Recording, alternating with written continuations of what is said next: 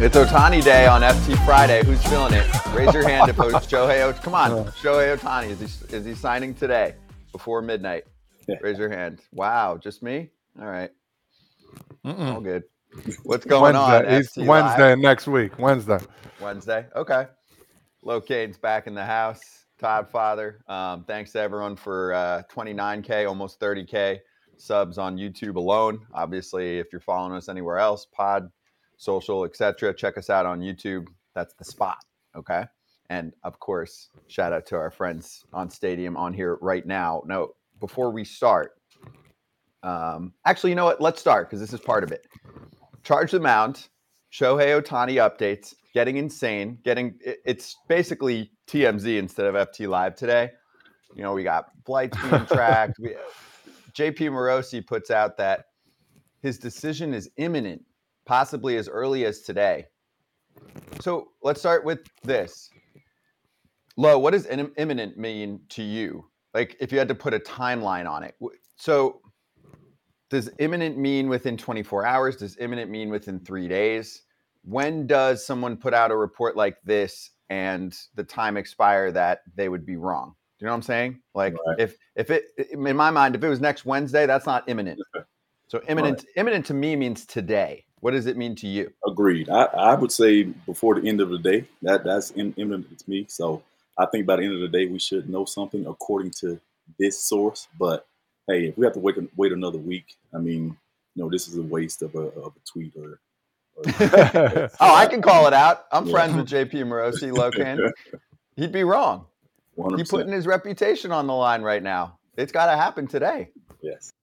Well, I agree. Well, imminent means about to happen. So does that mean it's about to happen now? It's about to happen in a week? We don't know. So he's actually covering his track. So if you do look up the word, it says about to happen, but it doesn't say specifically when it's about to happen. So well, then I'll say it's imminent too, if that's the definition. There you go. I think imminent is today. I think you put that out. Imminent means it's happening today. Yeah, I don't think you put that out without thinking it's going to happen within the next 24 hours. Yep.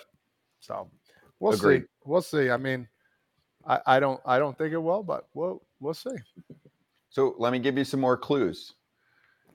Ben Nicholson-Smith covers the Toronto Blue Jays and points out the significance of December 8th.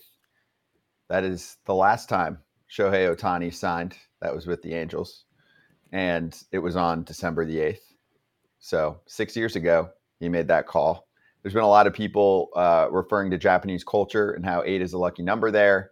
Shohei Ohtani number is 17 from the Angels, 1 + 7. The Yankees are holding 18 for Yamamoto. So 8's one of those standout numbers in Japan. So there could be some superstitious nature to it. Not that we really know, but I can see that. Hey, if you could do whatever you want, right? Todd Father, like you're in complete control. You have all the leverage. You get to pick where you go, the money. No one's allowed to talk about it, etc. Right? You might as well pick the day too and make it special. Listen, I want to be the guy that has the number he wants. Okay, I whatever team he goes to, I want to be the guy that has, say, 17. Because guess what? He's not just going to give up that 17. It's about, hey man, what do you got for me? And hey, he might write him a $50,000 check, or he might buy him a new car. I don't know. I hope to God whoever has the number he wants has it already, just so that dude can get a nice handsome watch or a nice suit or something. That's all I'm praying for, whoever team he has. There's a plane involved, and this is where I need Lowe's expertise. Okay. So Jim Bowden posted about the flight tracker and how there was a flight Friday morning that went from Anaheim to Toronto. They do not list who the humans are that go on these flights, but we at least know that they're happening. So take that for whatever you think that is. I'll read it for you. So he said, who knows if this is anything related to Ohtani, but credit Twitter users who have identified a private jet scheduled this morning to fly from Anaheim to Toronto. And even if it is it a visit to Toronto since he went to Dunedin last Monday, or is he going to sign? I think that he actually did kind of quietly, secretly visit Toronto already. It didn't sound like anybody could confirm that, but there's your flight. So here's my question where I need your expertise, Lo. I remember back after the 2017 season, we kept tracking like Oklahoma to Milwaukee. What does it mean? You signed a big ass deal years back. Take me through what's going on right now. I think you weren't just talking to the world about it, but you were definitely not as secretive as Shohei Ohtani. I don't think you told teams don't say anything, but Right. can you relate at all here to what he's going through right now when you're being courted? 100%. Like I say, I took the flight, to Milwaukee. Everyone who knows me, I'm just starting to get on social media like this. So it's amazing that people can find out anything nowadays. That's the impressive part. But yeah, I was in Milwaukee. I don't know how the information got out. It's not like I posted or told anybody. So I think this has something to it. And if he is just visiting, hopefully they're rolling out the red carpet for him because if he's a superstar that we know, you don't let guys like that out of the building. So hopefully he goes there. The visit's great. They're rolling out the red carpet, and hopefully, I know as the Toronto fans in general would love for him to sign there for sure. Where are we at though? Do any of these rumors or clues help to steer your decision one way or another? Because for so long, the Dodgers were the front runner. They're the odds leader by far. The entire year. You do surveys, everyone thinks, or the majority thinks, that's where he's going. If you have to pick right now, where's he going? Oh man, that's the tough part. I mean, got to decide. Hey, if you're wrong, you're wrong. It doesn't matter. You're just guessing. We don't know shit. But what do you got? Let's go with Toronto. We're all the visits are pouring out there. I know once I visited Milwaukee. Everything was already locked in by the time I visited Milwaukee. I had already agreed, and we had come to an agreement, and I was basically there getting a physical without anybody knowing. So, hey, I think if I had to just pick a team right now, I would pick Toronto. Todd Father? I hope it's on the East Coast. That's all I hope for. I mean, does Toronto count? Oh, yes, it does. For sure. I mean, Boston, Toronto, Orioles, Philly. I mean, why do you hope it's on the East Coast, dude? So I can watch them more. I'm sleeping by the time the games come on, man. Same thing with Mike Trout. Once Shohei goes, somebody trade for his ass too. So Toronto would be great. I'm going to say, oh, man. It's tough. It's tough. I think the guess is LA, the Dodgers, but I'm going to stick with Toronto too.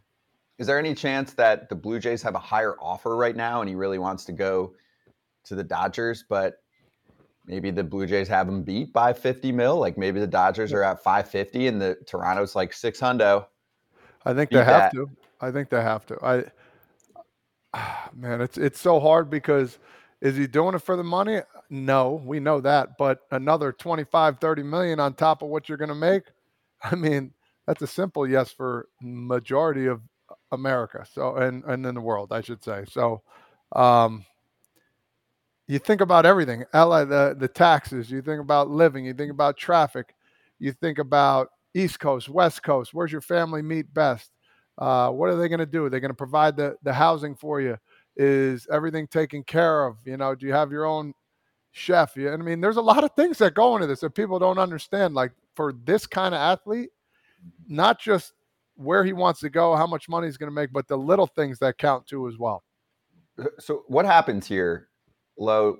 Did you sit down with Milwaukee and did they start telling you about like their farm system? Does it even get that deep, or it's more like, hey, we've got good facilities, we like you a lot, we're a good team right now? Like take me through what you remember was a factor for you, and even if it wasn't a factor for you, what are they trying to sell a big free agent on? Like what is in the conversation when they sit down and they do the small talk? And then they get into things. What happens next? I was personally in a little bit of a different situation than Ohtani. See, Milwaukee was the team that drafted me, so I had a comfort level with them. So I initially flew out to LA and met with the owner and the GM and everybody, and they gave me this whole rundown and this vision that they expected from the team and what they wanted to do going forward. So to me, because I wanted to either go to Milwaukee or Texas. Texas, they were in and then they were out. So my next choice was Milwaukee because it was a comfort thing. I'm big on comfort and a family atmosphere. So I was in a little bit of a different situation than Ohtani. Who knows what they're selling him? But for me, at the end of the day, it comes down to comfort. Um, is my family gonna feel safe out here? I got 3 boys, so that's why I eventually decided to choose Milwaukee because I knew the coaches, I knew the trainers, I knew so many people in the minor league system. So that's what kind of finalizes the decision for me. Let's spend 2 minutes here on Juan Soto. He sent his farewell note, and he is definitely keeping an eye on the Ohtani sweepstakes for next year. Where's the number at? Okay, I see it.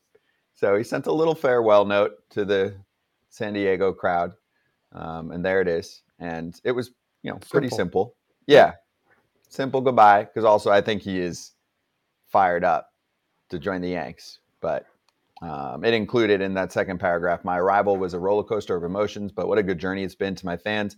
Feeling your support and love for me has been a gift from God, for which I am grateful every day. So it was short. It was like 4 sentences. I want to ask you this.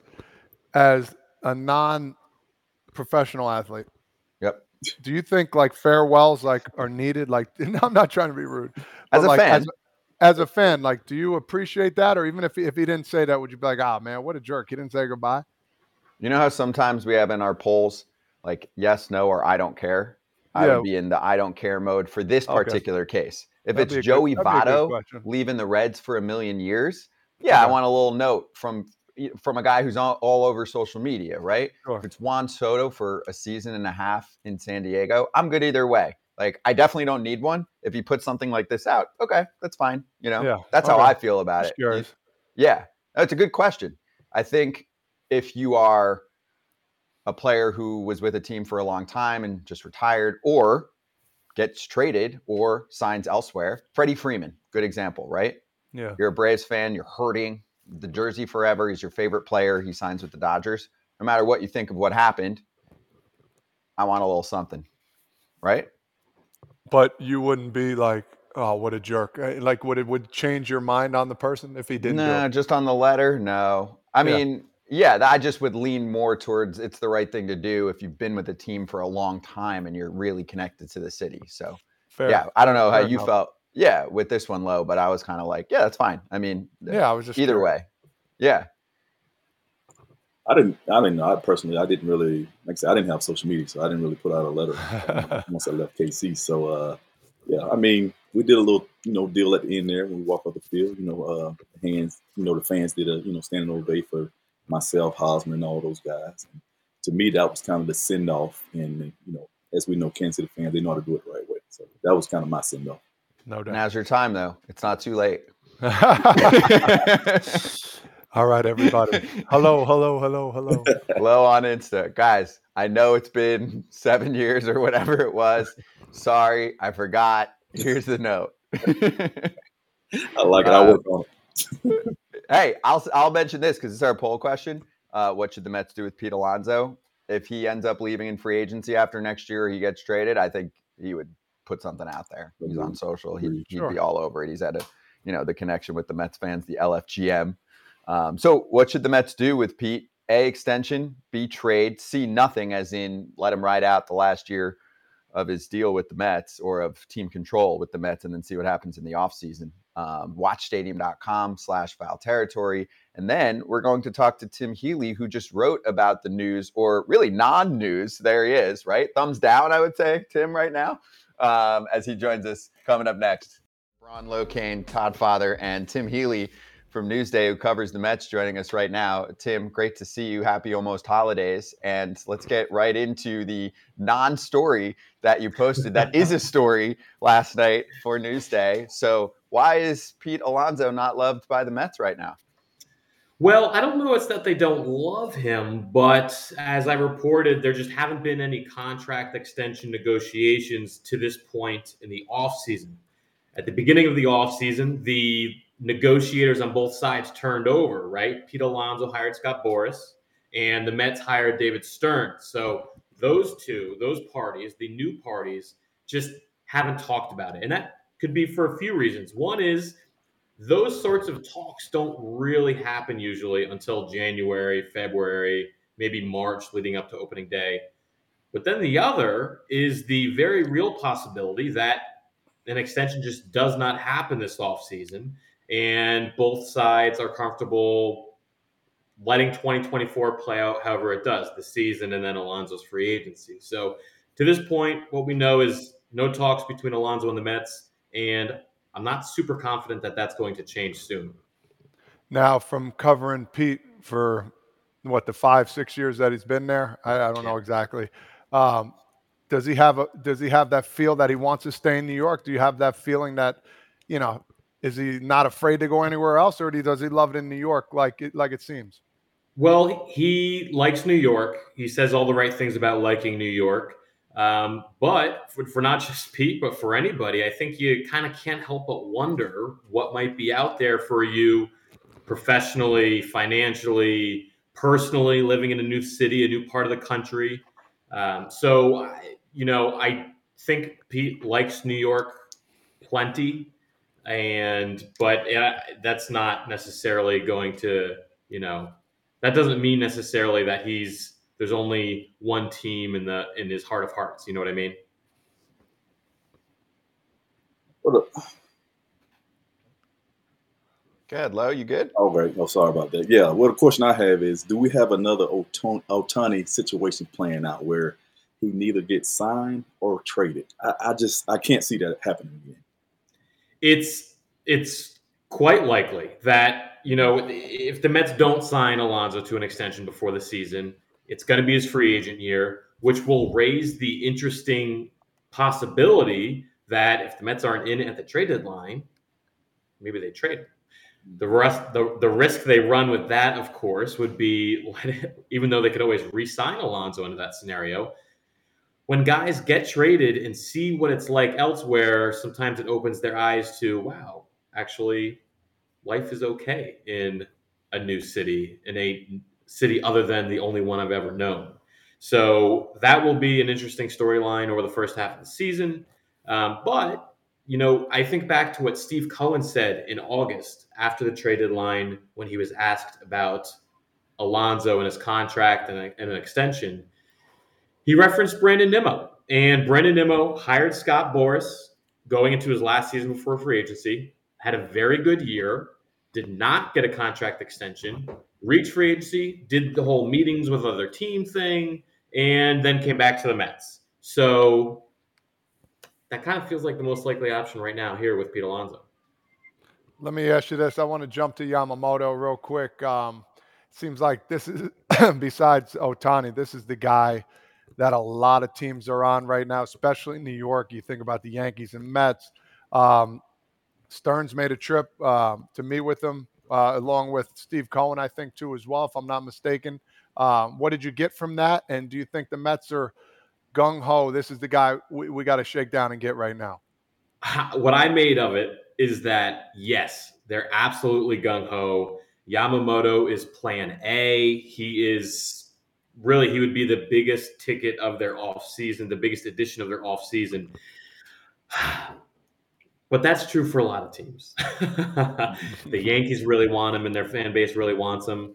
Red Sox and their fans, Dodgers and their fans, depending on how the Ohtani stuff sorts out. So Yamamoto is going to really cash in. He's going to get by far the biggest contract of any Japanese player coming to the United States. And it's going to be interesting because if the Mets don't land Yamamoto, I'm not sure that they're going to be after the other elite starting pitchers on the market. Blake Snell, two-time Cy Young Award winner. Jordan Montgomery had a great year last year, especially in the playoffs.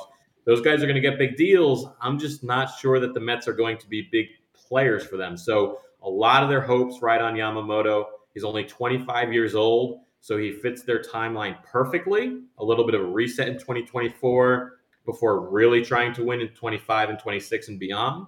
So a lot of the Mets offseason plan rides on Yamamoto. They should know within the next week or two whether they get plan A or whether they need to more earnestly pursue plans B and C. So let's talk this out. And Gary Sheffield Jr. is trying to scoop people, but he basically said, and we can show the tweet in a second here. There it is. Reports are saying Yamamoto, quote, wants the biggest stage. The biggest stage resides in New York, and it ain't in Queens. Money talks in most cases, but if what he says is true, he's in pinstripes, rocking number 18 in April. Do you feel, covering the Mets, that they are very much second fiddle for a player if he is in a similar money range? I also think that even if the Mets feel like they do need to offer more, their purse is bigger. Well, their purse is definitely bigger. They are the richest baseball team in New York City, that's for sure. But to Gary Sheffield Jr.'s point, the Mets aren't the sexiest brand in New York City, right? The Yankees are far more iconic, far more winning historically, all that stuff. We know that. So as much as the Steve Cohen era is supposed to be a new era, level of playing field in that respect, they can't compete if a guy really truly values the pinstripes, the Yankees logo, all that stuff, the tradition. Then no, the Mets cannot compete on that level. They can compete though financially, and it depends on what Steve Cohen really wants when it comes down to it, because he has the ability to blow away the Yankees and anybody else looking to sign Yamamoto with the contract offer. It's just a matter of, is he really going to go over the top on that offer, or is he kind of trying to stay a little more even keel with that after a couple of eventful years? All right, let's bring in Todd Father actually for this one too. So, Todd, you played for the Yanks and for the Mets.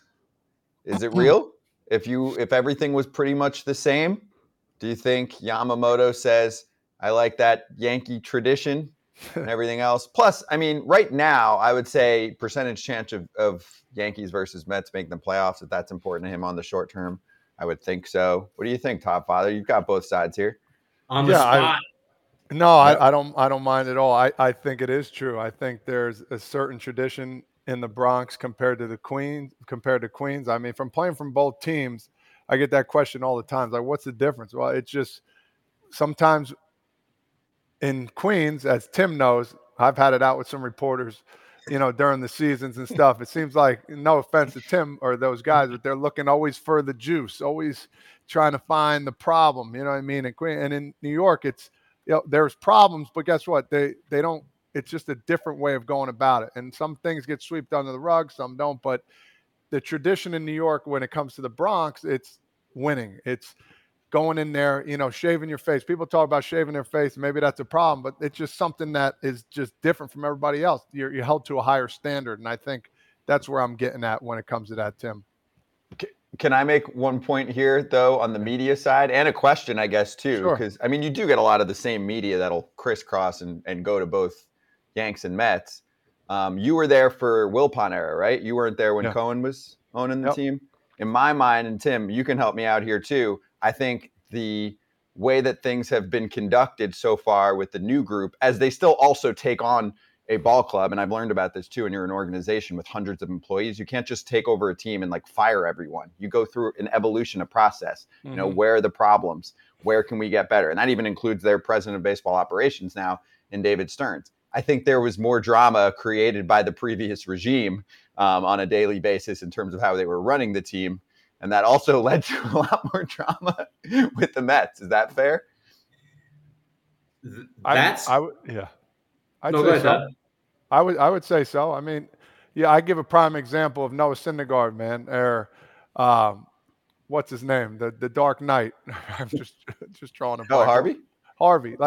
Two guys that all of a sudden one thing went wrong, and next thing you know, it's like anytime they pitched, there was something else. And sometimes they put it on themselves. Don't get me wrong, but it was like there was a lot more people in their lockers. Usually when it came to after they were done pitching or when something was going on. Tim, what do you think? I think the idea of the Steve Cohen Mets being cleaner, running a tighter ship, all of that stuff, as opposed to the Wilpon Mets, is in a lot of ways still just theoretical. because it's been 3 years since Steve Cohen bought the team, and it's been really eventful, sometimes in good ways and sometimes in bad ways. They've had turnover at manager still, turnover at GM. So there has been a learning curve for the Steve Cohen Mets that I think he has figured out or is figuring out. And now they've got David Stearns, they've got Carlos Mendoza. So it's another fresh start. And maybe this one sticks and is more like what people thought was going to happen when Steve Cohen bought the team. But yes, the Wilpon Mets were absolutely chaotic. And so the Steve Cohen Mets have also been chaotic, but maybe a little less so. And moving forward, probably much less so, I would guess. Yeah, and I want to jump off that. Like, what changes have you seen since Stearns has taken over, if any? Like, have you seen any differences the way he goes about, being one of the top guys in the organization? Well, it's a small sample size still, so we're still figuring it out. We have to see what spring training looks like, see what a losing streak or mediocre season looks like, things like that. But he, in trying to apply his Brewers experience, that wisdom to the Mets, it's been interesting. I think whereas the Mets of the recent past under Epler and Cohen were gung-ho, all in on free agency, win immediately, try to buy a championship, all that stuff with Scherzer, Verlander, etc. That didn't work out. So this is a little bit of a reset. Stearns is able to spend a lot more money, of course, with the Mets than he did with the Brewers, but I think he's still going to be selective in that. And that's why, even if they're not all in on 2024, Yamamoto, for example, only 25 years old, is an exception. And it seems like, frankly, it seems like they do a better job of not leaking stuff, which is always, I think, a good thing for a front office, even though it's a bad thing for reporters covering the team. It makes it harder, of course. So I credit them for that. They operated almost entirely in secrecy on the manager search front throughout October. There were very little leaks to come out of that. But overall, I think the David Stearns Mets and his front office is still evolving. Roster-wise, definitely. Front office, he's made several key additions, and that group is, coming together, gelling together.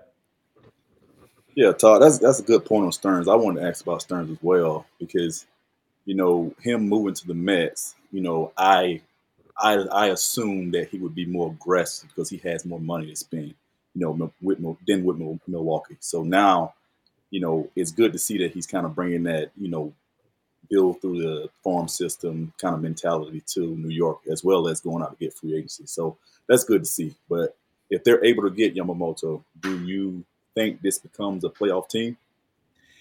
I think they need more than Yamamoto.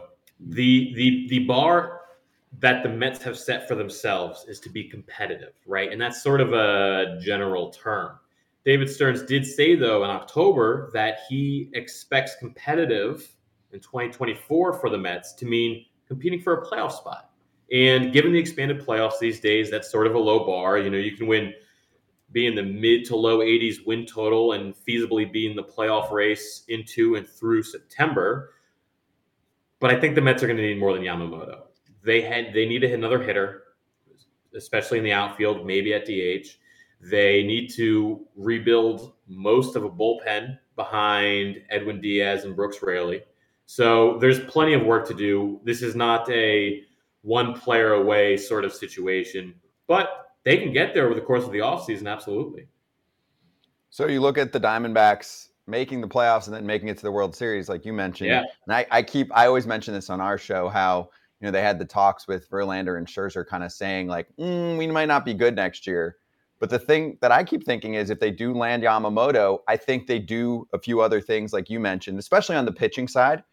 And, can they be a wild card team at 84 wins like the Diamondbacks were? I mean, the Mets coming off what most people would say is a brutal season, won 75 games. Yeah. No Edwin Diaz. Yamamoto, if he's a 1. Kodai Senga right now looks like a really legit 2 in the bigs. And then you fill out the rest of that rotation. Some of the dudes on offense bounce back a little bit, like a Jeff McNeil. I don't know. I think that could be a wild card team. I could see them being better than the Marlins. Marlins made the playoffs too. Yeah. I mean, I'm sorry to the Marlins, but I hope the Mets are better than the Marlins in 2024. Yeah, it's totally possible if things fall the right way, which is very easy to imagine because of some of the guys that they have. You can pencil in Alonso for 40 homers and 100 RBIs. Lindor has coming off a great season. McNeil, I'm very comfortable saying he'll bounce back after a down year last year and a batting title the year before. Starling Marte was basically nothing last year, and they think he's healthy now, so we'll see.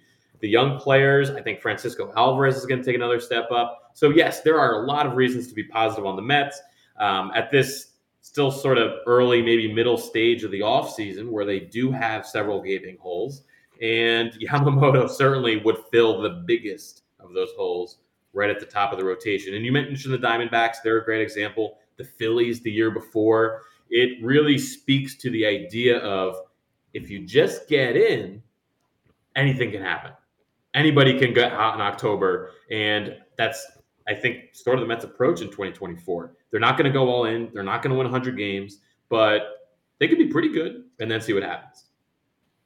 What, in your opinion, besides pitching depth, what other pieces do you feel that they need to add to make this team a playoff team? Because do they have any guys coming through the farm system that you can think of, or what other pieces can they add to help this team to get to where they need to be?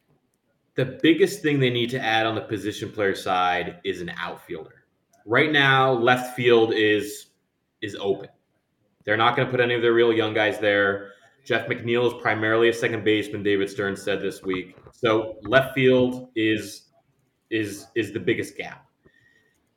It could be interesting, though, if they took Brandon Nimmo, who has turned himself in recent years into a very strong center fielder, and moved him to left and signed a very good center fielder like, say, Kevin Kiermaier.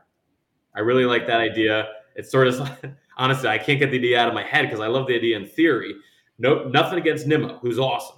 But if you had a center fielder in left, which is pretty big at Citi Field, and a center fielder in center, then you're cooking with gas a little bit. You're going to catch a lot of fly balls that way. So I think a move like that could go a long way. Or they could just go with a bat first left fielder, and that would improve the team too. But figuring out the outfield, adding a legitimate option there would go a long way towards shoring up the defense and the lineup. Yeah, I have said this, basically since the offseason started, and just the way some things, didn't go their way. I think the Mets, I mean, obviously with Yamamoto, I think it's a lock, but I think they win more games than they did last year. Now, the difference between 77 and 87, obviously, is the playoffs, something like that. But let's take it to the Yanks for a sec here, because I liked your little tidbit on Soto and how that trade came together. So I'll read it from you yesterday. A great example of the impact and importance of organizational depth. After the 2017 season, the Yanks had a bit of a 40-man crunch. Too many worthwhile players, not enough spots. Good problem to have. They cleared 2 spots, dealing Garrett Cooper and Caleb Smith to the Marlins for Michael King. And they didn't have room for those guys. Not a big transaction at the time. 6 years later, big part of the Soto deal. So, do you think we're undercovering moves like that sometimes? And I'm not even talking like player by player. I'm more saying it seems to me that there are a group of teams that often have that crunch, and this is what they do, right? There's the same teams that have the 40-man crunch, and they trade number of players for one higher upside prospect or player, and then that's where a lottery ticket like this works out later on, right? Yeah, absolutely. I think the Yankees are a great example of a team, an organization that is able to do that. And they get undercovered because they're not sexy moves at the time, right? I remember that trade very much sticks out to me because I was covering the Marlins at the time. And I liked Michael King, who had just had a really solid season in the lower minors. Wasn't a huge prospect, but it was like, okay, this is a New England guy. I like New England guys. Curious to see what he becomes. Then he gets traded to the Yankees in the deal before the Stanton Marlins deal. And I just always have enjoyed following his career. And Garrett Cooper and Caleb Smith, to their credit and to the Marlins' credit, were pretty solid players for Miami for a few years. And then little Michael King ends up being not only a really good pitcher for the Yankees in recent years, but then the key piece in the Juan Soto trade, which is just kind of mind blowing. So it's not a very sexy thing, but it is a testament to an organization's pro scouting, drafting, player development, all of that largely behind the scenes stuff that really truly moves the needle in ways other than just developing superstars, right? It matters in more subtle ways than, in the Yankees example, they have Volpe and Dominguez, right? Those are probably going to look like big player development wins, big internal wins. But then there's also this smaller stuff too that doesn't get noticed as much. Yeah, and the Yankees have made a lot of trades. Now, they've whiffed on some of those trades, but many teams can't make the volume of trades like that without completely collapsing their farm system, and that they have not done. So it's a good call. Tim, thanks for joining us, man. Happy Ohtani Day, maybe to you, hopefully to you, so that we can move on to the rest of the free agent process and also talk about this and not on like Saturday at 2 a.m. So appreciate you, man. Have a nice weekend. Thank you very much. Thanks, guys, for having me. Thank you. Tim Healy, Mets beat writer for Newsday Sports. You can follow him on Twitter as well. We'll post all of that on the FT Twitter with some clips coming up in just a sec. We'll be right back to go over the center field situation for Aaron Judge. Our expert center fielder will let everyone know if he can handle it long term. Yes, Todd Father, LoCain. We got a little low nose action for you. Segment on our expert center fielder here, as Aaron Judge has played center field before. Lo, you've played center, you've played in the corners. What do you think the season looks like for the Yanks if this is the exact outfield construction they go with? And let's assume that players are healthy. We know that injuries are going to happen. I think that's part of why the Yankees are loading up their outfield depth, because they're sick of having, waiver wire guys play half the season for them in the outfield. Over their stars. But let's just say Giancarlo gets it figured out. He's DHing a good chunk of the year, and Judge has to play a lot of center field. Would you be concerned about what that does to his body long term? I mean, from a guy that certainly from time to time would tell everyone that you're feeling it in the knees and your back and the whole thing. Center field doesn't help, right? Not at all. They paid him all this money to be a thumper, so you let thumpers thump. You don't put him in center field and have him doing all this running around trying to catch fly balls. All right. You got Verdugo, you got Trent. You throw one of those guys out there, let them be playmakers. You allow Judge to play right field, and you put, I don't know, Soto in left or whoever you want in left or vice versa, and you let that work out, because center field is very taxing on the body. All right. And just a quick story. My guy Witt, once I left KC, he started playing a lot of center, and about a month into the season, he texted me. He said, "Hey, man, now I see why you were coming to the dugout saying you're tired and your feet hurt. Now I understand." So it's taxing on the body, man. So keep him in right, and you guys go out there and let him thump. So what would you do? Would you keep him completely out of center? Would you have a limited number for him? Like, would you be okay with, I don't know, once a week, which would get you to, if there's about 25 weeks in a major league season, maybe 20-ish starts in center field? Is that a good number? Because I think right now we're looking at 100-ish, which seems to me like way too much for him, right? To me personally, I completely just allow him to only play right field. Just put him in a position he's comfortable, right, or the corners, either or, whatever he's comfortable in. But I keep him away from center. You paid him to drive and runs. You paid him to hit home runs. He's there because of his bat. Yes, he is a good defender. Don't get me wrong. He's a really good defender. But center field, you got to make sure this guy's healthy day in and day out. And I think placing him in center field is doing a disservice to the New York Yankees. Who would they put in center then, if that's the case? Would that be a Verdugo? I would say Verdugo or Trent Grisham. He can play center field. No Verdugo in center for me. I don't think he's good enough to handle center. That's my personal opinion. I think in the corners he's average-ish. Hear me out. You put Trent in center, then where do you put Soto and Verdugo? I say let them rotate. I say let Trent play center. What would we have? 4 outfielders. So Trent in center, Judge in right, Soto in left, and I say they alternate. And who knows? Trent and Verdugo kind of flip flop, pretending. Depending on matchups. But I guess is Verdugo a switch hitter? Is he a switch? No, lefty. Lefty. So we got They're two all lefties in, right? lefties except Judge. Yeah, so you can't just Well, put whoever's one in swinging the bat against the the right. best, between Trent and Verdugo, and then of course Soto and Judge is, always going to be in the lineup. It's a tough decision they're going to have Yeah. to make because Verdugo, we talked about the other day, he wants to play. It's his free agent year coming up next. Soto, he's going to want to play, and they're not going to let him play. So him and Judge are almost definites in playing, and Verdugo's that much close right behind him. So Grisham's the odd man out, but he's the only center fielder they got. So it's do you maximize your offense or you minimize your defense? I mean, that's the question they're going to have.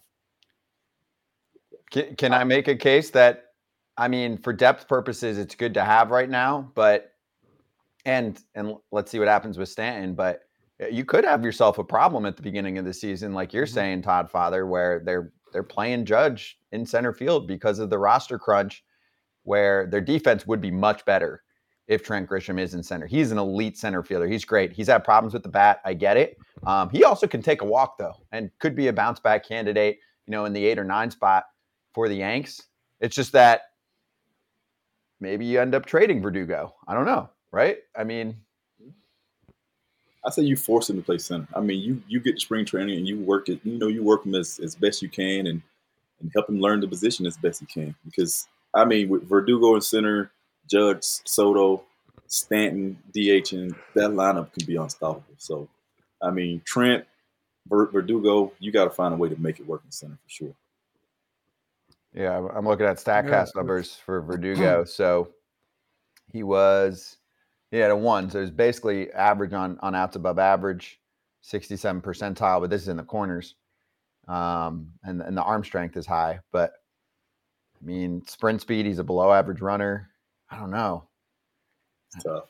I don't think they're thinking about putting him out there. I think they're serious about putting Judge out there a lot in the beginning and then see what happens. And if Big G gets hurt, things change, right? Then all of a sudden, Judgy can mix into some DH. Soto can mix into some DH. Verdugo maybe at times can mix into some DH too. That changes things. And then Grisham ends up getting a lot of playing time. But at least in the beginning of the season, how this stuff works too, right, Todd? Like last year, the amount of times that they had outfield problems, and you're looking at who's out there, and you're like, damn, this is the outfield for the New York Yankees? And I think this is part of it because they understand it's kind of inevitable that somebody is going to get injured. That's just the nature of the beast. And to have a guy like Trent Grisham on the bench that can play pretty much any outfield spot. I mean, center field would be his spot, but still to have another guy when somebody goes down, I think this is their case for it. And I think Cashman was thinking about that too as well after the comments he made about Giancarlo. So yeah, it's interesting. It's a good move. I mean, it's always good to have a backup plan and have some good athletes waiting in the rear, but you're going to have some angry guys too because not all of them are going to play. What's going to happen, though. They're all going to be healthy. And then it's going to be the conversation in April is going to be, well, what are they doing? Judge is playing center field every day. And then everyone's going to be freaking out if something happens to Judgy too, Even if it's something that could happen in the corners, which, when he got hurt at Dodger Stadium, that was in the corner, right?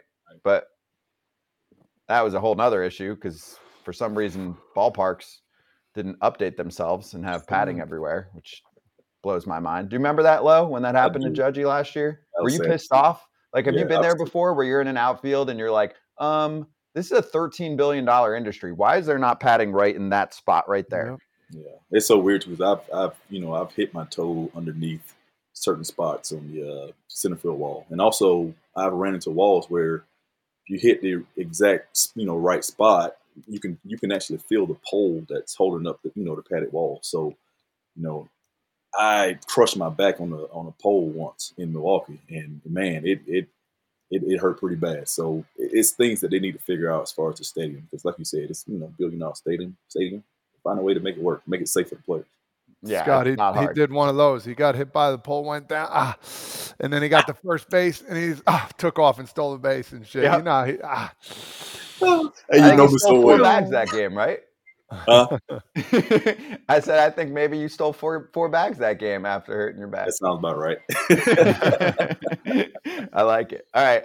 We'll swing right back on Stadium with poll results. Last chance to vote. I'm going to do it right now during the break here. Pete Alonso, is he getting traded, or what would you do? Trade, extension, or just leave him and let him play out that free agent season? Be right back.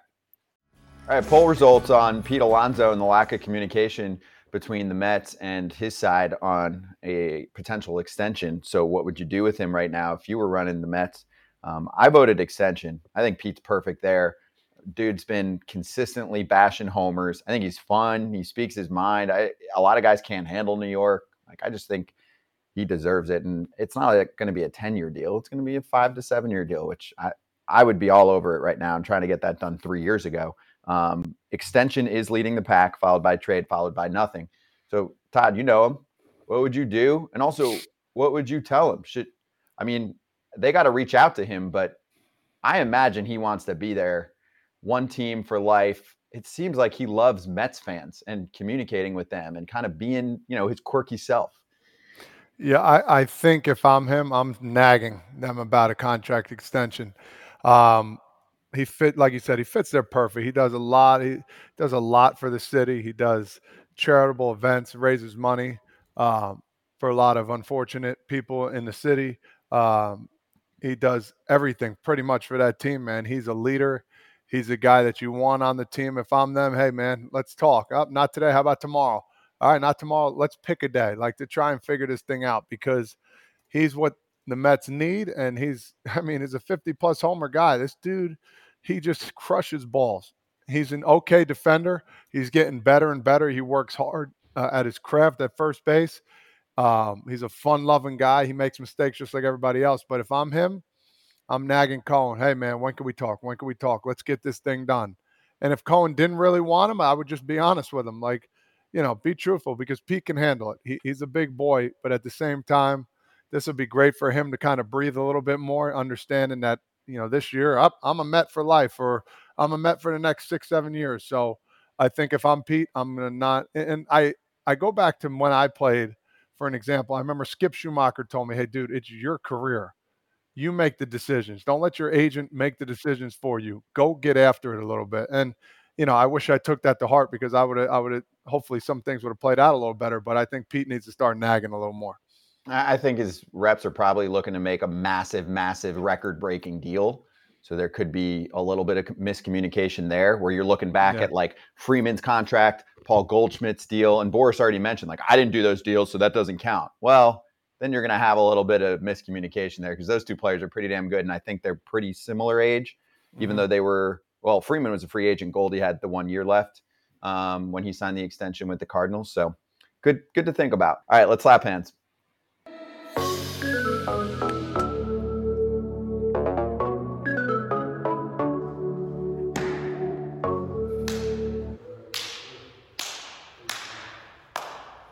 Fans are just hanging out in the chat. Like, if you see anything, if you hear anything, let us know. We're doing our best. We're also trying to be real with you on what we actually believe. And I said in the chat at one point, I was like, when our FT senior insider Ken Rosenthal says it's real, it's real. Okay? Ken has not put anything out yet on it. So that's right. Let's a friend of ours also on the show, Jim Bowden, has a tweet for us that just came out. According to sources from the team still involved in the negotiations with Ohtani, he has not made a decision, and the process is ongoing with no expected imminent conclusion. All other reports are not true. He put that in there because the earlier. No, 100%. I'll tell you why also, because I listened to him on his SiriusXM show early this morning, and he said that. He really went for it. Some of these insiders are going after each other a little bit, friendly, but he goes, hey, he's like, because he knows JP, he's like, you're putting your reputation on the line, man. And he said the same thing. He's like, imminent to me is coming real soon.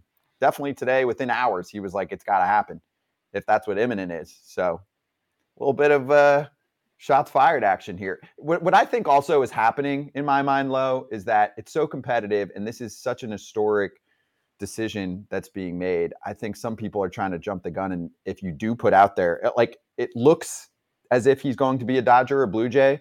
So if someone tries to say it first and then says, see, told you he's a Blue Jay, or if someone says, see, he decided today, people might be getting a little more aggressive without, kind of checking with enough people on this, aka also, who are you checking with when there's not much information out there, and No. it could be only between him and his rep. I mean, even people like he's with CAA, but I bet you even most people that work for CAA, which is a huge agency, but most people there are not in on it right now, right? You could literally have two people talking to one or two other people on the Blue Jays. It could be player, agent, owner, GM. It could be 4 humans, and unless you're tapped in with one of those 4, you might be a little off. Agreed. To me, it looks like it's turned into a guessing game. Yep. Like who can report it first, but at the same time, you mess up your credibility by tweeting out early. But everyone wants to be the first to let everyone know. It can also destroy your credibility. So we'll see what happens. So it's interesting. He's the talk of the town right now. So everybody's in wait and see. But I agree with Jim. I don't think anything's as close as everyone's making it out to be. Yep. I'm with you. I also want to say a shout out to my little man. He turns 6 today. So little Landon Kane. So let's that's go, my guy, baby. Happy birthday. There you go. And I know I asked people for some questions. Mostly the questions just asking about, obviously, Ohtani. We don't know. All we know is that some people's reputations are being thrown all over the place right now for reporting conflicting news. Trades this weekend, I have no idea. I think Ohtani is holding up the market. I truly, truly believe that. Everyone has been saying that. That's the one thing that the entire industry can agree on right now, and that's all his right. But after he signs, dominoes start to fall, and they might fall quickly. So enjoy your weekend, but also... Hey, go ahead. I was just going to say, keep an eye on your phones. Sweatshirts available. Foul territory coming out. Hoodies, baby. Let's go. We've all been asking. I've been waiting. So Foul territory we'll sweatshirt. Be the first to rock them. We will show pictures. We will throw it all up on there. Obviously on Foul Territory Shop right now, you've got t-shirts, wristbands, hats, stickers, whatever. But we're getting a little winter mix coming soon. So look out for those sweatshirts. Fellas, have a good weekend. Yeah, stay warm. You too. Enjoy. Later, everybody. Maybe we'll see you this weekend for some Ohtani breaking news like Saturday at 3 in the morning. Bye.